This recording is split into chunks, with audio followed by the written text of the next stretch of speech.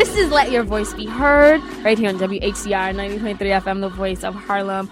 CR, the voice of Harlem. If you are just tuning in, you missed one heck of a segment about Beyonce, Formation, Blackness, Anti-Blackness, the Black Panther Party, and White Tears.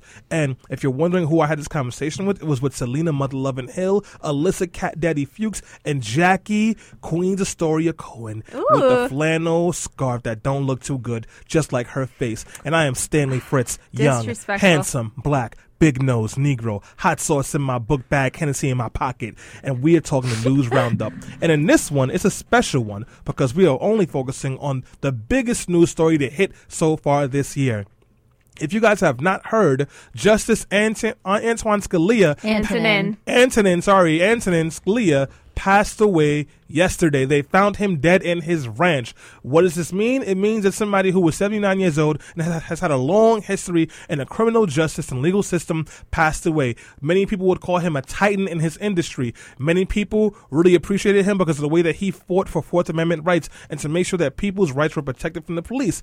Other people would call him a blithering racist and a homophobe and someone who thought that slaves had dignity, but that would be Clarence Thomas, his slave. Wrong justice. Yeah, anyway, I'm not gonna bash the dead, guys. I'm not gonna bash the dead. But less than 3 minutes after we had found out that he was dead, conservatives were already saying that they would not allow Barack Obama to appoint a new Supreme Court justice. His body is not cold yet, and there have already been hundreds of think pieces about how much of a horrible human being he was or who's going to replace him. And now we're going to pile onto that conversation. So let me start off by saying this is actually what is known as a constitutional crisis. And the reason why it's known as a constitutional crisis is for two reasons. One, you now have a vacancy on the court because this is very rare that a justice, or in this day and age, it's very rare that a justice dies on the court, especially during the term while cases are pending. So you have a dual-edged constitutional crisis going on right now.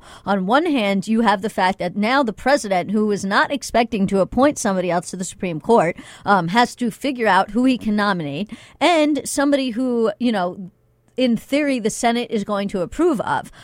Just for a little bit of background, the longest it's ever taken from nomination to appointment. And the reason why I say nomination to appointment is because the appointment process is twofold. It includes the nomination and then the Senate voting. And once the Senate gives a thumbs up, then it becomes from a nomination to an appointment. So I don't want to confuse those words. The longest that has ever taken is about 105 days. The president has a little over 300 days left in his term. So there's no reason why he was elected to an 8-year term, not a 7-year term. As you point out, Republicans are already saying they're going to block it, that because, the new people should be able to pick who they want appointed based on the next election, which makes absolutely no sense. But then it also throws a constitutional crisis about what's going on with these cases that are pending. And I know Selena wants to make a comment, and then we can come back to that last thing that I just mentioned about what happens to the pending cases. Right. I wanted to make a comment because you're seeing a lot of Republican backlash and a lot of them calling for the next president to nominate a new justice in 2017. And I think it all boils down to the fact that they don't want to have to vote or approve a justice that President Obama would nominate because it would hurt their chances of being elected in the 2016 election. So I think they're giving a lot of pushback just to save face. Right. I think you're missing a big point of why they don't want to appoint anyone Obama nominates. More than likely, the person that President Obama nominates would be a moderate or a progressive, which means the big cases that are coming up, the biggest one which Scalia is going to miss about abortion, about voting rights, possibly about Obamacare in the future because Republicans are not quitting, would be decided on by someone who was appointed by Obama, which lessens the likelihood of them winning. Not necessarily. That depends on when the appointment happens and whether they would rebrief some of these cases that Scalia heard. So this really, I think, matters more for what happens in the next term than this term. Although you're right, assuming that they could get an appointment through quick, maybe there'd be another justice on the Supreme Court to hear the rest of the cases in this term and to decide the cases that have already been heard, but not necessarily. I also think ultimately, he wouldn't do this. He wouldn't nominate a conservative to sit on the Supreme Court, but he might as well because it's not getting through. The Senate won't work with him no matter what. But I do think that because of the election cycle, because of the political climate, I am not very hopeful for any any candidate that he I nominates. just wanted to quickly read you the statement, or a brief portion of the statement that the president actually made. He said, quote, "I plan to fulfill my constitutional responsibilities to nominate a successor in due time. There will be plenty of time for me to do so and for the Senate to fulfill its responsibility to give that person a fair hearing and a timely vote. These are responsibilities that I take seriously, as should everyone. They're bigger than any one party. They are about our democracy. They are about the institution to which Justice Scalia dedicated his professional life and making sure it continues to function as the beacon of justice that our founders envisioned." And he's right. This is bigger than party. This is about democracy. Mm-hmm. Our Constitution lays out a process for how things are supposed to go in these situations. It says that the sitting president gets to nominate somebody to the Supreme Court, that the Senate, yes, must confirm this person on advice and consent. It doesn't say the Senate has to confirm just any person. But it also doesn't mean that the Senate can abdicate their constitutional duty for the next 300 days until the next election. And furthermore, if they do that, it's probably going to backfire in their faces. There's a bunch of articles about that are floating around right now. There's one in the Washington Post. If you're interested in it, I'll direct you to go read it yourself. I'm not going to paraphrase it here. You are smart people. You can read an article, and you should. But, that's going to blow up in their faces. It doesn't, like I said, it doesn't mean that they have to approve just anybody. But they can't not do anything for 300 days. They have a constitutional responsibility under our Constitution. That is the supreme law of the land. They want to constantly bloviate about the Constitution this and the Constitution that and the Constitution this. Well, here you go. You have a constitutional responsibility. So guess what? Fulfill it.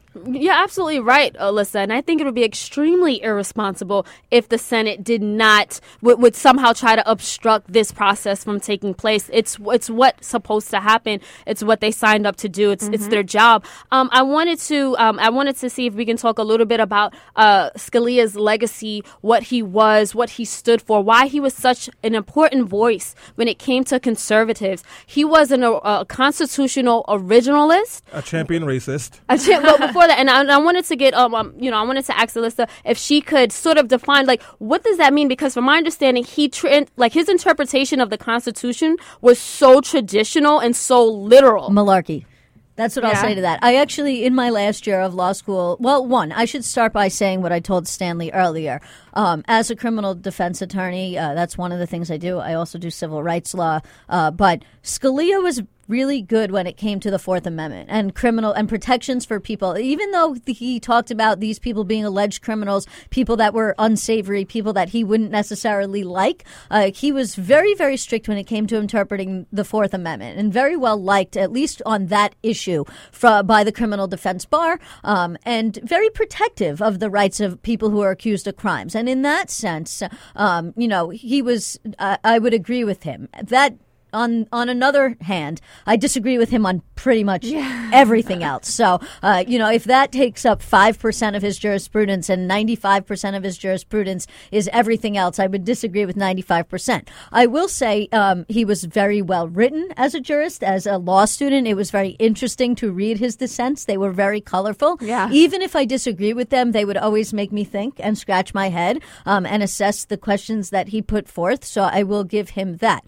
At the same time, with respect to his consistency, I say malarkey. I started off with that. In my last year of law school, I actually wrote a paper about his Commerce Clause jurisprudence and about how, he would always say, I'm an originalist, I'm a textualist, this. But in reality, when it came down to it, there's several case law, and I'm not going to get into very nitty-gritty legal stuff with you now. Suffice to say, if you're interested, we can post a link to that paper. You can go read it. On many issues, he deviated from his originalist leanings and found something else. I mean, like one of those cases would be the medical marijuana case out of California, where he found that marijuana that was solely grown in California, which is a legal term, touch and concern any interstate commerce, nonetheless could be regulated by Congress because of the fact that it was a fungible good and might be able to enter the stream of commerce. On the other hand, he said things that were just completely outrageous and didn't square with some of his prior positions. That being said, I think that, he would roll over in his grave to know that the Senate would block his seat by not fulfilling their constitutional duty. But on the other hand, he resisted, many times, just like Justice Ginsburg. He was asked whether he would resign or step down, and he said, no, I won't, not as long as a Democrat is president, because I think he was hoping to step down when a Republican became president, so a conservative could fill his seat. So in that sense, this is poetic justice. Wow. Hopefully that won't happen. I wanted to mention something, that tweet, I think, Stanley, you sent it to us last night, of Dr. Stacey Patton. She tweeted, "And Scalia died during Black History Month, the ancestors at work." Now, I think that it was very inappropriate to celebrate someone's death and to say that, okay, like to make like a joke like that. I don't know. I thought I was a little taken back. I don't think you should celebrate anybody's death, but you're talking about the guy who suggested that Black people don't do as well because they go to schools that are too good for them or something. I don't know. You know what line I'm talking about. Yeah, I remember that. Like, really? That's kind of a smack in the face. Yeah, Justice Scalia doesn't have many friends in the Black community outside of Clarence Thomas and Uncle Ruckus. And that's totally fine. And he isn't someone who, I'll say this, he won't be missed by me. But no matter who it is, a life is important. And when a life ends, that kind of finality, you don't make fun of that. It's just in poor taste, especially when the body isn't even cold yet, because no matter how I feel about him, and I feel very little that is good about him, there is someone out there who loves him and who thinks that his life mattered, and who him leaving is going to impact him in a negative way. There are a lot of very liberal lawyers that are still very distraught over the loss of a justice for the reasons that his family. Right, and well, of course his family. That goes without saying. I mean, but I'm talking about a lot of lawyers have come out, just like I have, and said, listen, I disagreed with 95% of his jurisprudence, but, I still respect him as a judge, as a justice. I mean, lots of people on both sides of the aisle have come out and said that. Yep. I think the most important thing about all of this is the November election. If this does not tell you that you need to go out and vote for the Democrat, no matter who that is, and I say that as somebody who personally really likes Bernie Sanders, and I don't want to get into a whole debate about Bernie versus Hillary or this, that, and the third, and, these people who are saying, oh, well, I'm going to write in a candidate. But if this doesn't show you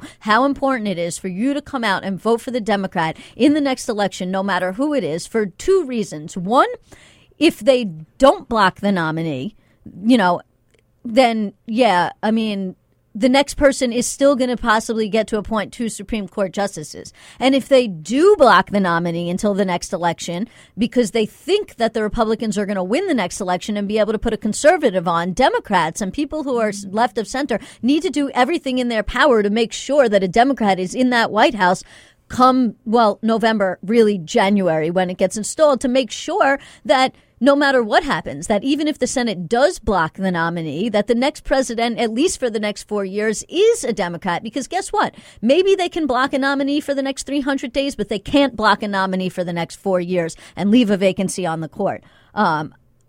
Anybody want to chime in on that before I get into what happens with these 4-4 decisions or possible 4-4 decisions? Well, yeah, President Obama is saying that he's going to appoint somebody, and people are saying that the Republican Party cannot block him for a full year. I think they can, and I think they absolutely will. The question that I have for us is, how do we respond now, knowing that you have a party that is dedicated on not letting the president do his job?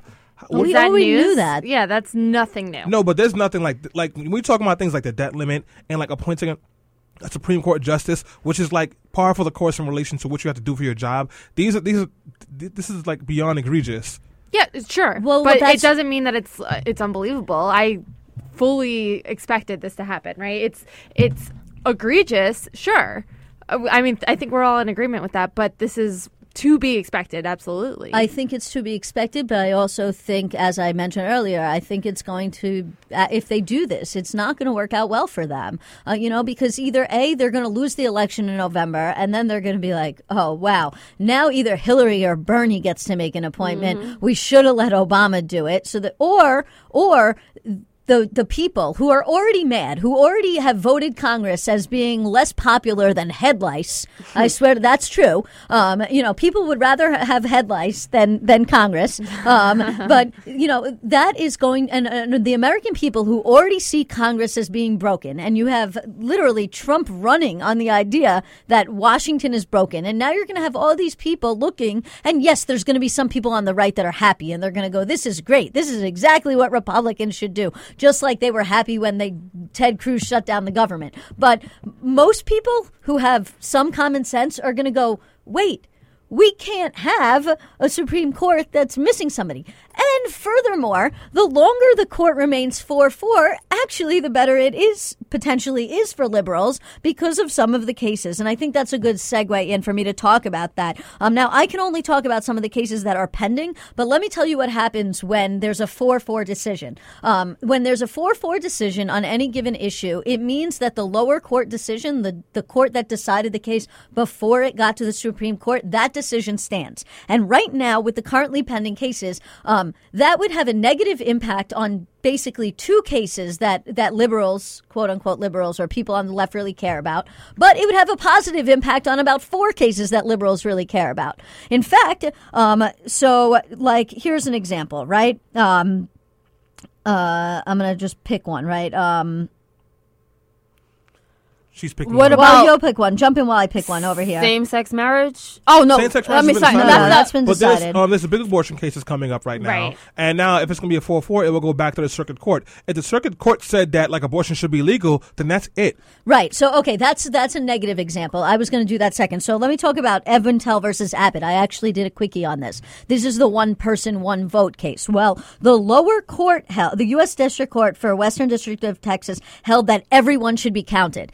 Everybody should be counted is a ruling that helps liberals. So if the Senate blocks blocks an appointment and the Supreme Court decides this case 4-4, it's going to mean that lower court that counts everybody gets upheld. That's a win for liberals. On the other hand of that, as Stanley just pointed out, is Whole Woman's Health versus Cole. The last court to decide that was the Fifth Circuit, and they upheld the Texas law that closed about half of the state's abortion clinics since 2013. If there was a 4-4 decision on that, then it would divert back to the Fifth Circuit ruling, and that would actually be bad for liberals. But when you look at these cases, the ones that are still pending, as I said, I think it's about 2 that'll hope that a 4-4 decision would be bad for liberals, and about 5 that a 4-4 decision would be good for them. So it would behoove the Senate to get another person onto that court, right. Which, even if, think about this, right? Anthony Kennedy was nominated in 1987. He was actually appointed in 1988 during an election year.